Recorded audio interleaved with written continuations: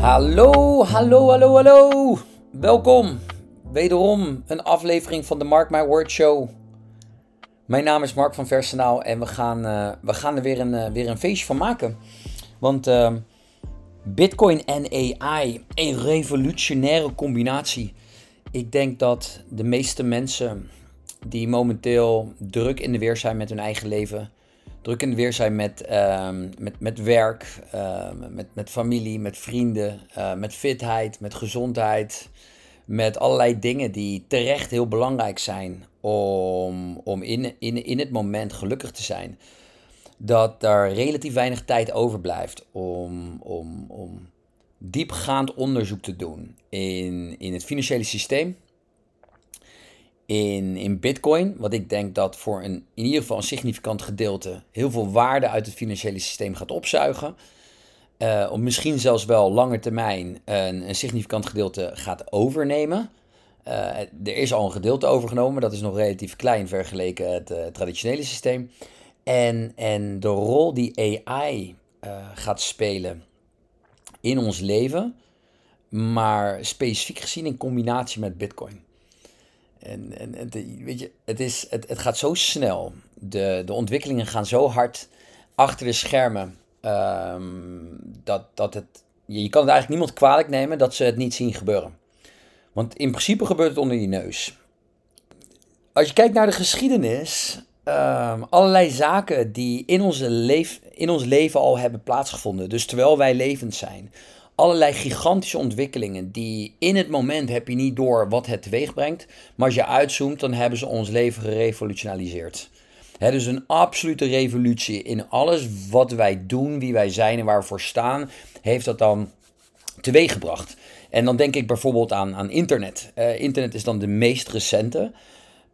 Ik denk dat niemand heeft kunnen voorspellen wat dat allemaal teweeg zou brengen. En dat komt omdat wij, je weet niet wat je niet weet. En dingen die nog niet zijn gebeurd, dat is heel moeilijk om in te schatten. Zeker als het omtrent exponentiële groei. Weet je, als het exponentiële groei betreft, dan kan ons brein het in principe niet aan om te voorspellen wat het allemaal teweeg gaat brengen. Hoe significant het ons leven gaat beïnvloeden. Maar in combinatie met de mobiele telefoon, de smartphone en internet, zijn er natuurlijk op die lagen die gebruik hebben gemaakt van die netwerken, zijn daar gigantische bedrijven opgebouwd. Dat zijn in eerste instantie gewoon applicaties geweest. Applicaties zoals Google, Facebook, Amazon, Twitter. Instagram is er dan later bijgekomen. Dat zijn zulke ziek grote bedrijven geworden, die alles van ons leven veranderd hebben. De impact op ons leven en de impact op de manier waarop wij met elkaar communiceren en werken is gigantisch gebleken. Apple, Amazon, Google, Facebook, weer Nvidia met AI.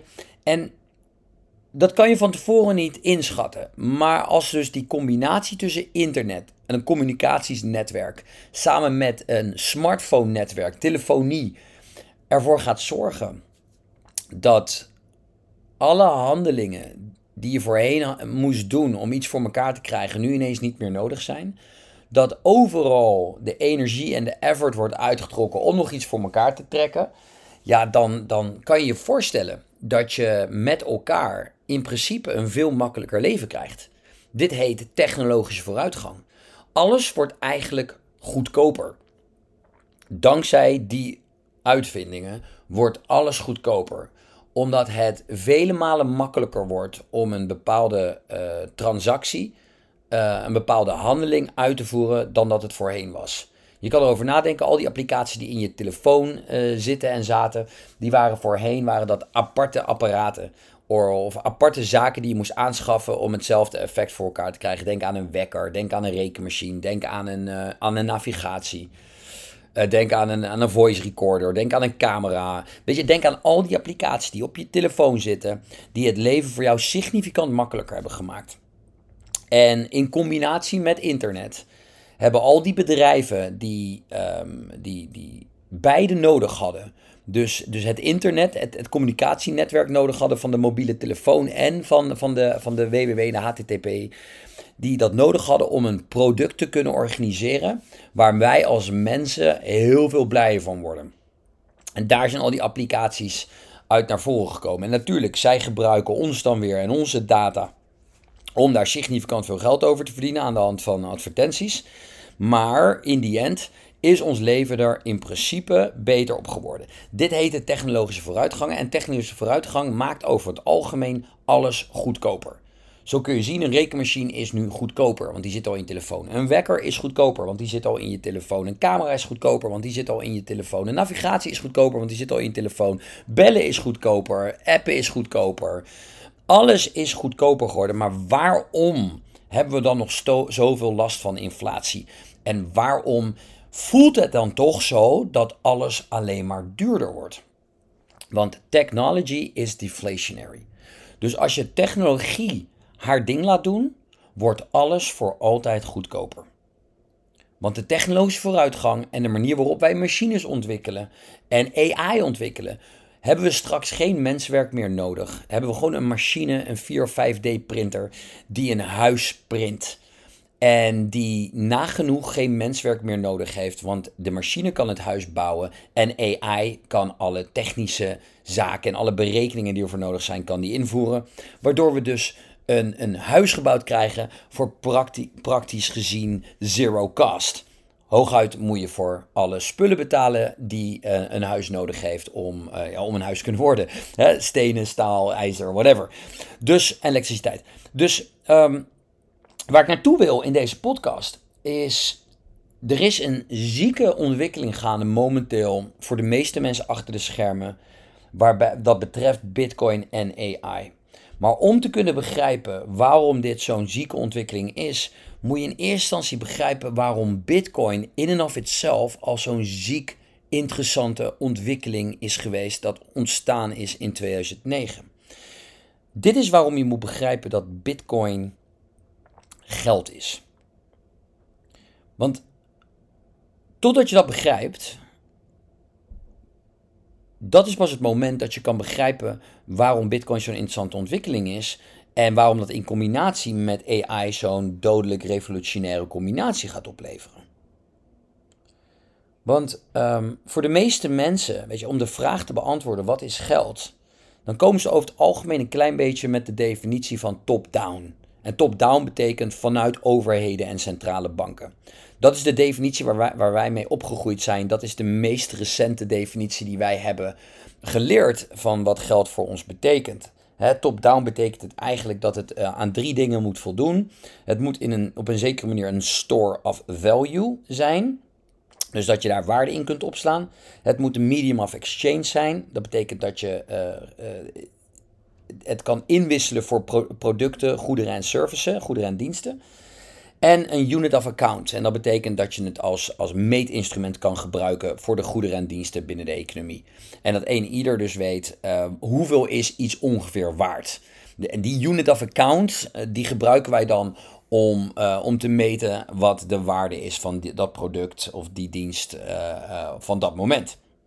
Nou, als je gaat kijken naar top-down, dat betekent ook dat dat het wordt geaccepteerd als geld door de overheid, door de jurisdictie waar jij je in bevindt.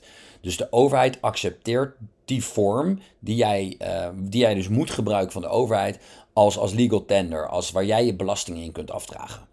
En omdat jij je belastingen alleen in die valuta kunt afdragen, kiezen werkgevers ervoor om jou in die valuta uit te betalen. Je kan je voorstellen als een werkgever jou uitbetaalt in bitcoin, maar jij kan die bitcoins niet gebruiken om je belastingen af te dragen, dan heb jij al een extra uitdaging. Want dan moet je die bitcoins elke keer omzetten naar euro's om je belastingen kunnen af te dragen. En als heel veel andere winkels en restaurants en shops en whatever ook geen bitcoin accepteren, kun je daar ook niet met bitcoin betalen. Waardoor je er toch voor kiest, als jij mag kiezen bij een werkgever, nou betaal me maar in euro's, want dan kan ik er tenminste wat mee. Right? En dat maakt het voor jou een bruikbare medium of exchange. Dus op de vraag wat is geld, weet je, een veel diepere vraag dan dat je dat even kort kunt beantwoorden. En we willen het dadelijk over Bitcoin en AI gaan hebben. Maar doordat het door de meeste mensen als een top-down proces wordt gezien, gaan we dus al vrij snel denken of het inderdaad geaccepteerd wordt als geld. Dat is eigenlijk hoe de meeste mensen er naar kijken. En de meeste mensen kijken er ook naar van, ja, weet je, waarom heeft geld waarde? Nou, omdat de overheid dat zegt. Want zij accepteren alleen die vorm van geld. En dus als jij niet in die vorm van geld je belasting betaalt, dan word je opgepakt en dan word je in de gevangenis gezet. En daarom geven wij er ook waarde aan. Right? Dus dat maakt het eigenlijk een top-down proces. En dan geeft het al vrij snel de definitie die 3 pijlers mee: de unit of account, medium of exchange en store of value. Maar van oudsher was geld een bottom-up proces. Dus lang voordat er overheden waren en centrale autoriteiten die bepaalden, jij moet zoveel geld aan belasting betalen en wij eisen dat jij dat doet in deze vorm. Ruim daarvoor hebben wij een hele andere definitie van geld gehad en hebben we er een heel ander gevoel bij gehad. En dan kom je eigenlijk veel meer terug op de definitie van, wat vinden wij dan belangrijk? Waarom hebben wij geld bedacht? Waarom zoeken wij een bepaalde medium, een bepaald ruilmiddel, waar wij waarde tijdelijk in kunnen opslaan? En die hebben wij natuurlijk gekozen om te voorkomen dat je te alle tijden iemand moest hebben die jouw product op dat moment wilde hebben, waarmee jij iets kon ruilen. Right? Dus we moesten meten. We moesten dingen meten van, als ik jou wat verkoop, hoeveel waarde heb ik dan voor jou gecreëerd en hoe meet ik dat? En vandaar daar komt ook die term unit of account van. Zo meet je eigenlijk wat iets waard is. Alleen je kan je voorstellen dat als een centrale autoriteit de bevoegdheid heeft om geld te creëren out of nothing, out of thin air zoals dat gezegd wordt, dan komen er meer units in omloop, waardoor die waarde van die units die al in omloop zijn, omlaag gaan. Omdat zij er simpelweg meer van creëren. En daardoor zijn er meer units die in die wereld achter dezelfde hoeveelheid goederen en services aanjagen. Waardoor in verhouding die units steeds minder waard worden. En dat heet inflatie. Nou, dus als een centrale autoriteit inflatie kan creëren, wanneer hij of zij dat goed dunkt, dan zou je in theorie ook moeten zeggen, nou dan kan je die measurement stick, dat meetinstrument ook niet meer gebruiken voor goederen en services. Want de waarde van die goederen en diensten gaan niet omhoog, maar de waarde van die unit die verandert.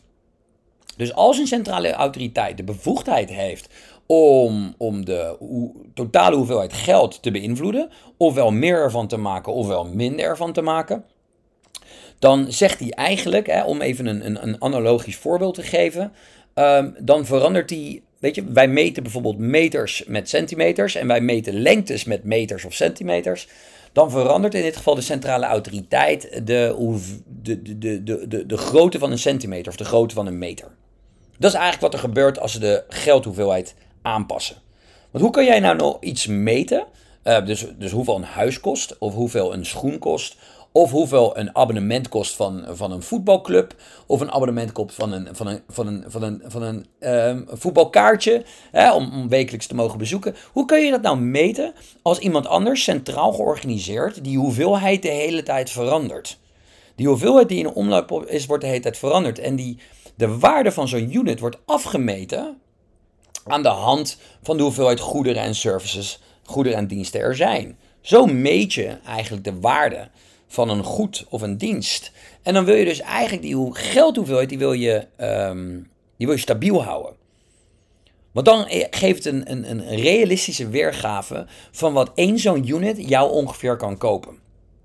Nou, en als er dan op vraag en aanbod de prijs van zo'n dienst of zo'n product omhoog gaat, omdat er bijvoorbeeld maar heel weinig van zijn, of er zijn er ineens heel veel van, nou dan verandert natuurlijk de prijs.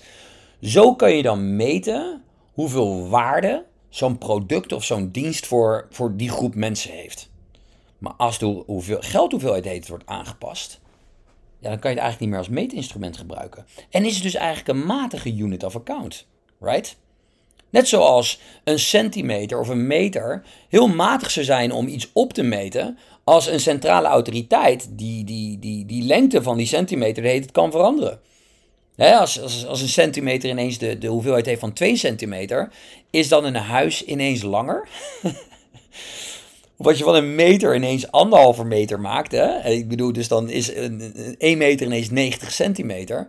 Zijn huizen dan ineens groter? Ja, op papier dan wel, want die meter is zojuist aangepast. Maar als je er gewoon naar kijkt, zijn die huizen nog steeds even groot. Dus de absolute waarde, de absolute grootte van dat huis verandert niet. Nee, alleen de manier waarop je het meet wordt veranderd. En daardoor heb je ineens minder meters of meer meters in een huis, afhankelijk van hoe je het aanpast. Ik hoop dat dit te volgen is, want dit is gewoon heel belangrijk. Van als je ziet waar wij naartoe gaan en waarom Bitcoin zo revolutionair is, zeker in combinatie met AI, dan moet je eerst snappen waarom onze huidige vorm van geld ons zo tegenhoudt om door te groeien. Dat is het belangrijkste. Dus een top-down proces zorgt ervoor dat je een definitie van geld hebt die niet helemaal overeenkomt met hoe wij geld waarderen. En hoe wij als mensheid met behulp van geld kunnen groeien in onze maatschappij. Want wat ik net zei, een unit of account, een medium of exchange en een store of value. Ik heb zojuist al uitgelegd dat een unit of account, dan doet het niet echt een goede job. Want het verandert constant. En de prijzen veranderen niet omdat de producten en diensten veranderen in waarde, maar omdat de geldhoeveelheid verandert. In hoeveelheid. Dus dat betekent geen goede unit of account. En als je het hebt over een store of value, dus dat jij tijdelijk jouw waarde, jouw economische output daarin wil opslaan, die doet het ook niet echt goed.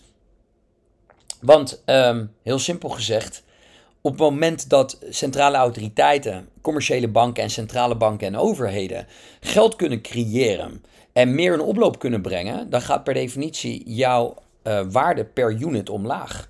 En dat betekent dus inflatie. En dat betekent dus dat jouw koopkracht van jouw spaargeld en jouw kapitaal omlaag gaat. Dat betekent dus ook dat de gekozen geld door de overheden die wij verplicht moeten gebruiken geen goede store of value is. Dus van de 3 eisen die geld eigenlijk heeft vanuit een top-down proces, vanuit de definitie van een overheid, vanuit centrale banken, scoort het niet goed op unit of account, want het is geen goed meetinstrument, want het verandert de hele tijd. Net zoals als centimeters of meters veranderen, kun je er ook niet meer mee meten.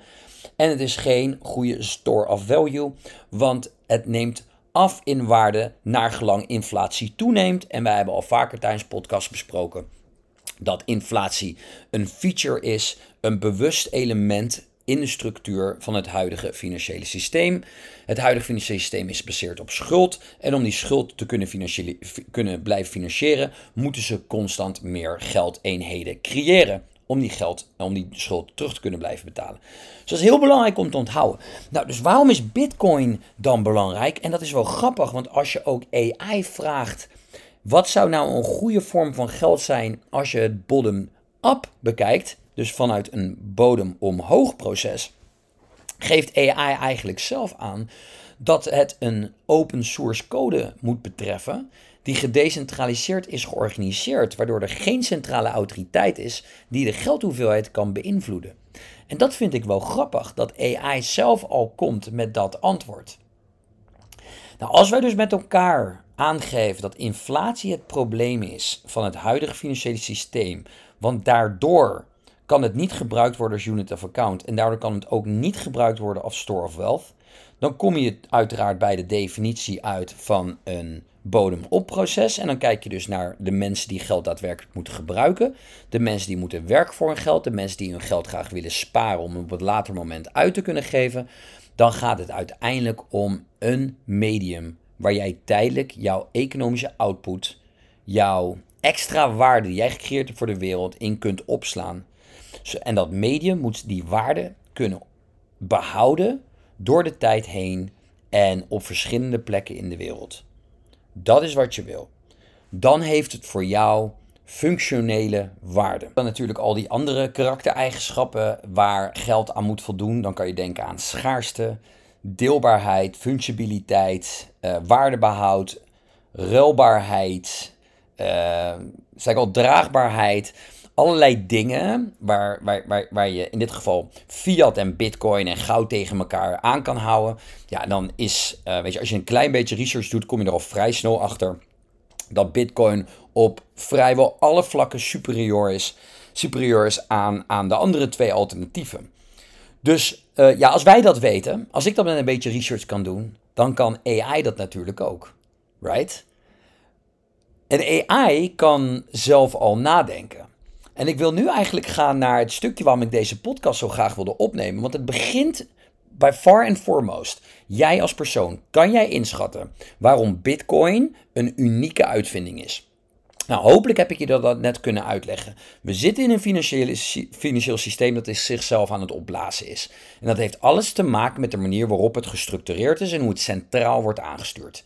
Centraal aansturing betekent dat het corruptiegevoelig is. Corruptiegevoelig betekent in dit geval dat er vele malen inflatie wordt toegepast op zo'n systeem. En dat op de lange termijn zo'n systeem zichzelf opblaast, omdat er op een gegeven moment veel te veel schuld is ten opzichte van de daadwerkelijke waarde en geld in dat systeem. En omdat dat vooral door de slimme mensen wordt begrepen en wordt aangestuurd, zijn vooral de armere mensen en de middenklasse zijn de sjaak in zo'n systeem. Dat zorgt voor enorme hoeveelheden wealth inequality. Wealth inequality betekent te veel rijkdom gecentreerd binnen een bepaalde kleine groep mensen en de rest kan stikken. Nou, dat zorgt natuurlijk over het algemeen voor sociale onrust en daardoor dus ook voor problemen binnen de politiek, binnen de landsgrenzen en uiteindelijk binnen de wereld, wat zelfs kan leiden tot oorlog. Historisch gezien heeft dat altijd plaatsgevonden. Het zal mij niks verbazen als AI deze beredenering zelf al kan doen op relatief korte termijn, als dat niet nu al het geval is. Maar dat is speculeren, want dat weet ik nog niet. Maar wat niet speculeren is dat as we speak, Bitcoin en de Lightning Network. De Lightning Network is een layer 2, dus een tweede laag gebouwd op Bitcoin, dat veel sneller transacties kan uitvoeren, microtransacties kan uitvoeren voor een voor een zeer, zeer lage prijs, nagenoeg gratis. Dus de Lightning Network is een tweede laag bovenop Bitcoin en daardoor gebruiken ze de veiligheid en de decentralisatiemacht en kracht van Bitcoin. Alleen kunnen ze wel heel snel kleine transacties uitvoeren zonder dat het hoge kosten heeft. En dat Lightning Network wordt op dit moment, as we speak, al gebruikt door AI agents, zoals dat heet. AI agents, waarom? Nou, nu begint het leuk te worden. Die AI-agents die bijvoorbeeld taken krijgen van mensen om bijvoorbeeld content te schrijven of dingen uit te voeren, bepaalde problemen op te lossen, dat kost natuurlijk denkkracht voor AI. Oftewel elektriciteit. En elektriciteit kost geld. Dus de software aanschaffen is niet zo duur, maar de denk- en rekenkracht, de computational energy die daarachter zit, daar moet men normaal gesproken wel voor betalen. Dus als AI die denkkracht moet gebruiken, is het niet meer dan logisch dat ze dat ook in rekening brengen. Je kan je voorstellen dat een AI-agent, eentje dat zelf kan opereren en kan nadenken, niet zozeer een bankrekening kan openen bij de Rabobank of bij de ING. Want dan moet het aantonen waar het woont, dan moet het aantonen dat het een echt mens betreft, met een ID, met een paspoortnummer, al die nummers die belangrijk zijn voordat je een bankrekening krijgt. Maar om te kunnen transacten in Bitcoin, ik heb jullie vaker gezegd in podcast, het is censorship resistance en het is, je hebt er geen toestemming voor nodig. It doesn't exclude, it doesn't discriminate. Dat betekent dat het dus ook niet discrimineert of buitensluit of jij nou wel of geen mens bent.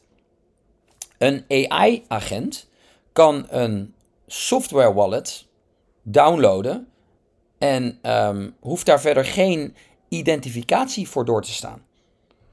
Dus het downloaden van een wallet is iets wat een AI-agent gewoon kan. In eerste instantie, op dit moment, wat er nu gebeurt, iemand die AI inzet, die kan een API-koppeling bouwen tussen AI en zijn Lightning Wallet, zijn Bitcoin Lightning Wallet. En kan daarin het zo programmeren dat AI toestemming heeft om die wallet te gebruiken. En dus ook geld te transfereren over het netwerk als het bijvoorbeeld moet samenwerken met andere AI-agenten of met andere echte mensen. Dus je kan hem bijvoorbeeld zakgeld geven, 100 euro per dag of 500 euro per dag of 5000 euro per dag, om bijvoorbeeld content te laten schrijven door contentproducenten. En die AI manager, die moet dat dan managen en die moet het dan bij elkaar brengen en die moet dan ook de betalingen regelen met deze contentproducenten. En dat is grappig, maar als jij verder onderzoek gaat doen, want hier heb je het over iemand zoals ik, die een AI-agent inzet en via een API-koppeling toestemming geeft, of toegang geeft tot een van mijn persoonlijke wallets. En mijn wallets, die heb ik dan nog aangemaakt. Maar als je door gaat vragen en met AI aan de gang gaat, dan kan jij AI vragen en dan zijn ze al zelf in staat om om die softwarekoppeling te schrijven. Dus als jij AI de opdracht geeft om zelf aan de slag te gaan met andere AI-agenten of met andere mensen en daarmee opdrachten moet voltooien, dan kan die zelf zijn eigen software schrijven. Om de API-koppeling is een software. Dat kan die zelf schrijven en zelf een wallet downloaden. Daar een koppeling voor schrijven, zodat hij toegang heeft tot die wallet. Want zoals ik al zei, het netwerk vereist geen toestemming. Dus dit is echt een huge ontwikkeling. En waarom is het een voordeel voor een AI-agent of voor een AI-software om Bitcoin, de Lightning Network, te gebruiken en niet een bank? Nou, ik zei het net al, je hebt er geen toestemming voor nodig. Maar het is ook programmable. Het is programmeerbaar. Dus als een AI specifieke wensen of eisen heeft, of de mens die samenwerkt met de AI heeft specifieke wensen en eisen, of zaken die wil, waar AI zich aan houdt, dan valt dat te programmeren. En dat kan natuurlijk niet met een bankrekening, of nagenoeg niet met een bankrekening. Die wallet de API-koppeling kun je zo schrijven en zo door AI laten schrijven, dat AI alleen toestemming heeft tot de specifieke gedeeltes binnen die wallet en de specifieke limieten die AI mag gebruiken. Dus dat maakt het natuurlijk een gouden combinatie. Het is open source. Weet je, banken zijn niet open source, maar het Bitcoin-protocol en de Lightning-protocol die daarbovenop gebouwd is, zijn open source. Dus alles valt nog aan te passen. Naar gelang, naar wens, hoe iemand samen wil werken met dit verhaal. En de Lightning-netwerk kan microtransacties uitvoeren. Microtransacties, met andere woorden 2 cent, 3 cent, 4 cent. Basically for free. Dus bijna geen transactiefees.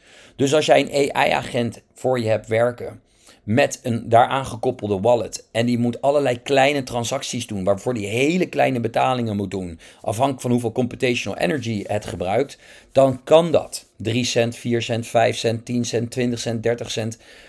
En dat kan allemaal via de Lightning Network. En dat is allemaal niet mogelijk via het traditionele systeem, want deze betalingen zijn veel en veel te klein. Dat wordt dus veel en veel te duur per transactie. Ook no chargebacks. Je kan je voorstellen dat als iemand zijn creditcard koppelt aan een AI-agent en deze AI-agent moet allemaal activiteiten uitvoeren die veel rekenkracht vereisen, dan komen er allerlei betalingen bij kijken die dan op die creditcard worden gecharged van die persoon in spe.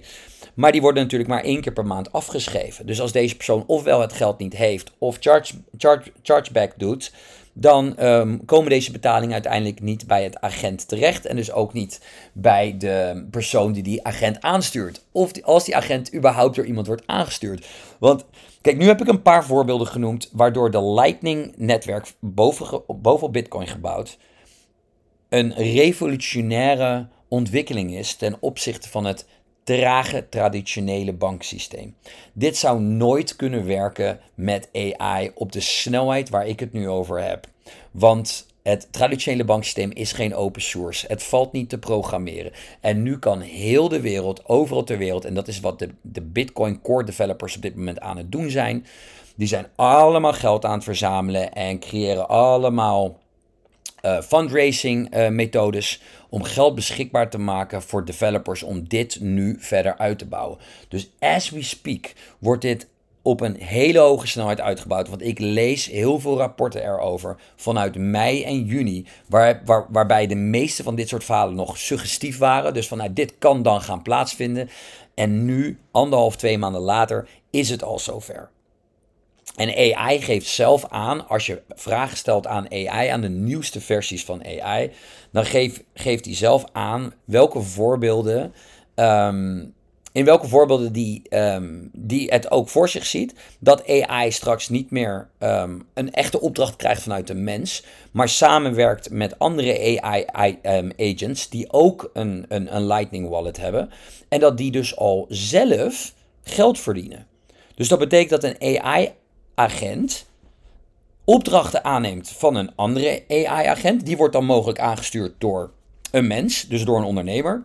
Die zet een AI-agent aan de gang, gekoppeld met software die geschreven is om een API-koppeling te maken, zodat er een koppeling is met een Lightning Wallet. En deze AI dus, naar gelang hij denkt dat hij het nodig heeft, dat geld vanuit die Lightning Wallet kan transfereren naar een andere AI-agent om werk te doen voor deze AI-agent.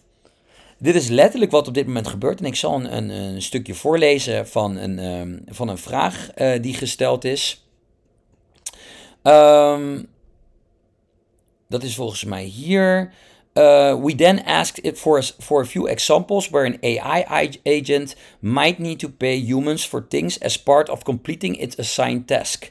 Oké, dus dit gaat over dat we een AI-agent hebben gevraagd. Joh, zou het voor kunnen komen dat jij een mens aan het werk zet en die mens ook kan betalen met jouw koppeling aan jouw Lightning Wallet?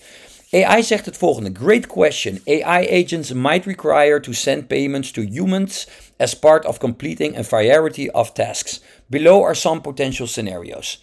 En dan noemt hij een paar scenario's waarbij het absoluut gaat voorkomen dat deze AI-agent in werk voor iemand anders uiteindelijk zelf andere mensen aan het werk zet.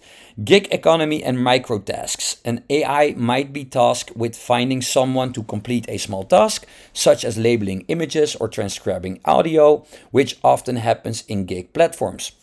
After the task is completed, the AI could send agree-upon payment to the worker. Dan hebben we nog e-commerce transactions. If an AI is managing an e-commerce platform or online marketplace, it might need to send payments to sellers or service providers. 3. Content creators and online influencers. AI agents might manage platforms or channels where humans post content or influence others. They could be programmed to distribute payments or rewards to these creators based on views, likes, shares and other metrics. En de lijst gaat maar door. Hè. Crowdsourcing en ID generation, customer refunds, survey participation, charitable donations, freelancer payments, prize and rewards. De laatste is ook leuk. If an AI is managing a contest or game, it may need to send prize money or rewards to the winners. En dit gaat allemaal automatisch. Dus we hebben het hier over een technologie, AI, met een andere technologie, digitaal geld, dat samen aan elkaar gekoppeld is door API-koppelingen en het werk van mensen volledig obsolet maken, vervangbaar, niet meer nodig. Dus ik creëer die agent, ik maak een koppeling of ik laat hem een koppeling schrijven, een code om het aan mijn wallets te koppelen. En ik geef hem de opdracht om content te produceren en daarvoor ook de hulp in te schakelen van andere bekende menselijke content producers. Vervolgens maakt hij het contact ermee en kan hij dus ook deze mensen een opdracht geven en uiteindelijk betalen. Ja, dat vind ik ziek. En vervolgens, ik had het net al even over. There are indeed many potential scenarios in which an AI agent might need to transact with another AI agent. This could occur in situations where systems are designed to interact and trade resources or services autonomously. Such as, en dan heb je hier voorbeelden waarin dus op dit moment al AI met AI kan samenwerken, die allebei gekoppeld zitten aan een wallet en elkaar dus ook kunnen betalen. Ik vind dit een ziek interessante ontwikkeling. Even een paar voorbeelden die AI zelf geeft. Nogmaals, dit is allemaal in het Engels. Dit is de nieuwste versie van AI. Autonomous vehicles, AI marketplaces, In an AI marketplace, one AI might pay another for specific services, such as data analysis, machine learning and model training, or optimizing complex tasks. Hij geeft ook andere voorbeelden: content or data acquisition, digital advertising, cloud computing resources, gaming, Internet of Things. Die laatste is ook wel leuk. Internet of Things in a smart home or city. One Internet of Things device managed by AI might pay another to prioritize its tasks. For instance, a smart fridge could pay a smart oven to delay its preheating function until the fridge has finished its power-intensive cooling cycle. Je kan het zo gek niet bedenken. Maar ik ben heel enthousiast, want ik zit er kort op en ik ben volledig up-to-date van de voordelen die een gedecentraliseerde vorm van geld ons gaan geven. Het maakt ons minder afhankelijk. Dus het grootste gevaar voor de mensheid, all through history, als je alle geschiedenisboeken erop naslaat, is te veel centralisatie van macht.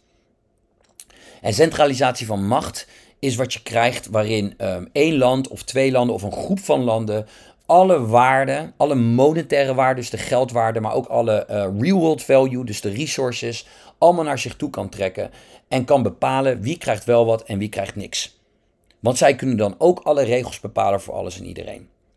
En omdat mensen nou eenmaal inherently corrupt zijn, omdat ze nou even dus geprogrammeerd zijn met een gen dat te veel macht corrumpeert, wil je nooit te veel macht bij een centrale groep van mensen hebben.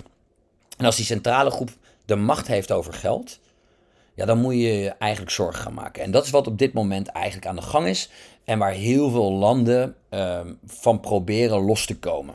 Je ziet dat het Oosten en de Global South, die proberen los te komen van de greep die de dollar en de euro over vooral de Verenigde Staten, het Westen, samen met Europa, hoe zij eigenlijk alle landen in een soort van greep houden. Ik heb hier heel veel podcasts over opgenomen, maar deze ontwikkeling, dat elke 100 jaar is er weer een nieuw land of een nieuwe groep van landen dat de macht probeert te pakken en die macht wil hebben over die geldprinter. De enige oplossing is om dit te ontlopen is een gedecentraliseerde vorm van geld. En omdat het open source is, kan iedereen programmeren. Iedereen kan meeprogrammeren. Iedereen kan een bepaalde variant ervan programmeren en kan daar zijn eigen ding mee doen. En dit biedt eigenlijk de opening voor AI om die koppeling daarmee te maken. En als wij dus een nieuwe vorm van geld hebben, die gedecentraliseerd is gestructureerd en die overal ter wereld straks wordt geaccepteerd als geld, dan betekent het eigenlijk dat overheden steeds minder macht hebben over wat mensen willen doen op deze wereld. En dat betekent dat iedereen zijn gang kan gaan in de goede manier, in de goede zin van het woord. En als we dan ook nog AI in gang kunnen zetten voor de klussen, voor het makkelijkere werk, de dingen die wij eigenlijk niet graag willen, waar wij helemaal niet voor geschikt zijn. Als we AI dat op kunnen lossen. En AI doet dat alleen wanneer er ook een echte waarde tegenover staat. Want AI moet in gang worden gezet door mensen zoals wij. En wij moeten betalen voor die denkkracht, die computational energy, die elektriciteit die er daaronder zit. Dat betekent dat er ook een financieel model voor moet zijn. En het huidige financiële systeem is daar niet tegen opgewassen. Het is een gesloten systeem, het is te traag, het is te oudbollig. En het zal nooit mee kunnen groeien met die exponential age waar wij nu in zitten.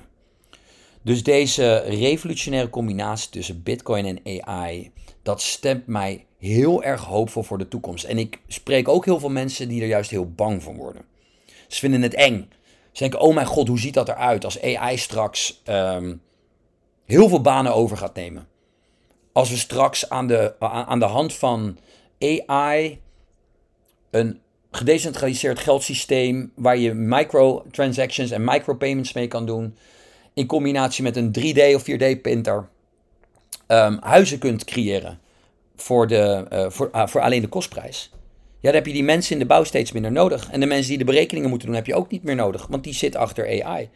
Ja, komen dan alle huisbouwers zonder baan terecht? Wel als ze deze verandering niet zien aankomen. Wel als ze niet nu aan de gang gaan met wat ze in het leven nog meer leuk vinden. Hoe ze nog op een andere manier real world value kunnen creëren voor hun medemens. Maar ditzelfde geldt natuurlijk voor notarissen. Waarschijnlijk ook voor advocaten. Ik denk zomaar even een paar beroepen. Waarbij je heel lang geleerd moet hebben. En heel veel wetten en regels geleerd moet hebben. Om die correct te kunnen toepassen. Je hebt een goede kans dat AI, als dat het hele World Wide Web kan afstruinen. Dat hij voor een veel lagere prijs, afhankelijk van de denkkracht die het nodig heeft, jou een zeer fatsoenlijk advies kan geven over hoe je iets moet oplossen. Denk ook even aan huisartsen. Huisartsen doen natuurlijk alleen de eerste screening. Maar als jij jouw klachten goed in kan voeren in AI, kan AI daar een oplossing voor vinden van wat je eigenlijk moet doen om dat te verhelpen. Nou zeg ik niet dat het zo 1, 2, 3 zo snel gaat, maar je kan je natuurlijk wel voorstellen dat als ik 3 maanden geleden voor het eerst hoor over een potentiële koppeling tussen Bitcoin en AI, en 3 maanden later heb je al AI-agenten aan de slag die dingen oplossen en die daarvoor betaald worden via de Lightning wallets, dan kan je je voorstellen wat dat over een jaar gaat brengen. En ik ben niet zo angstig dat het problemen op gaat leveren als wij mensen in ieder geval op tijd wakker worden en teruggaan naar ons true self en gaan nadenken, waarvoor ben ik in eerste instantie op deze wereld gezet en hoe kan ik waarde toevoegen? Want deze constructie gaat ons heel veel tijd opleveren. En aan het einde van de dag, ons meest valuable asset, hetgeen wat wij het meest horen te waarderen op deze aardkloot, is tijd. Want tijd is het enige wat echt schaars is. Voor de rest hebben we alles op deze wereld. Ik hoor nog wel eens mensen roepen dat we niet genoeg grondstoffen hebben. Nou, don't worry. Weet je, we hebben nog zo gigantisch veel resources onbenut op deze aardkloot. Dat is by far niet het probleem. De uitdaging voor de gemiddelde mens zit hem in tijd. Jouw tijd is schaars. En als jij die dus kunt oplossen met een geautomatiseerd systeem dat jij kunt programmeren, gekoppeld tussen AI en jouw digitale wallets, dan kan je je voorstellen dat dit niet alleen jouw leven gaat veranderen, maar de hele economie gaat veranderen en daarmee de hele wereld. En dat gaat jouw tijd opleveren. Tijd die jij weer kunt benutten om iets leuks te gaan studeren. Of om iets leuks te gaan doen met je familie en je vrienden. Of een nieuwe hobby te gaan vinden. En dat gaat ons meer tijd opleveren. En als wij het huidige systeem, dat ons alleen maar harder wil laten werken door inflatie. Onze koopkracht gaat achteruit omdat mensen op die geldprinter blijven drukken. Waardoor de tijd die wij in ons werk stoppen steeds minder waard wordt. En ik zei aan het begin van deze podcast al, technology is deflationary. Dus eigenlijk had alles in onze wereld vele malen goedkoper moeten worden in de afgelopen 20 jaar dankzij technologie. Waarom is dat op heel veel gebieden nog niet gebeurd? Waarom moeten wij veel harder werken voor weinig? Waarom moeten er een man en een vrouw werken om een huis net aan te kunnen betalen? Een fucking rijtjeshuis in Nederland. Moeten ze verdomme 2 dikke salaris voor verdienen om dat te kunnen blijven betalen? How is this possible? Inflation. De geldhoeveelheid uitbreiden, waardoor de geldeenheden van alle slimme mensen die het spel snappen, vliegt naar hardere assets. In dit geval huizen, steen en andere vormen van geld. Daardoor gaan die huisprijzen omhoog. Terwijl eigenlijk technologie ervoor had moeten zorgen dat de prijs van huizen goedkoper had moeten worden. Want we hebben veel meer reserves van metaal, ijzer, steen dan ooit tevoren. We zijn zo efficiënt geworden om dat uit de grond te halen en in grote hoeveelheden in reserves te hebben. Dus we sparen die grondstoffen eigenlijk op. We hebben meer grondstoffen dan ooit tevoren. Dat betekent dus dat de prijs omlaag zou moeten gaan van die grondstoffen. Ook hebben we veel betere apparatuur en veel betere technologische ontwikkelingen om die huizen goedkoop te kunnen bouwen. En toch worden ze duurder. Leg mij nou eens uit hoe dat komt. En dan zou je zeggen, ja, misschien door populatiegroei. Nou nee hoor. Nou nee, dat is het niet. Dat wordt jou wijsgemaakt. Maar we hebben ruim voldoende spullen. Ruim voldoende resources. En ruim voldoende apparatuur. Om voor iedereen voor een veel lagere prijs huizen te bouwen. Waarom zijn ze dan niet goedkoop? En dat is waar we nu in zitten. En dat is waarom een nieuw financieel systeem, waarbij inflatie hoge inflatie en hoge levels van schuld niet meer de basis vormen van het systeem, maar een systeem dat gedecentraliseerd is georganiseerd, waarbij het niet meer onderhevig is aan inflatie en dus zijn waarde kan behouden. In combinatie met technologische vooruitgang, in combinatie met AI, gaat het alles goedkoper maken. Onze productie gaat ziek omhoog. En alle mensen krijgen de tijd om bij zichzelf tot bezinning te komen. Waar sta ik voor en wat wil ik doen met de tijd die het mij nu meer geeft dan ik had hiervoor?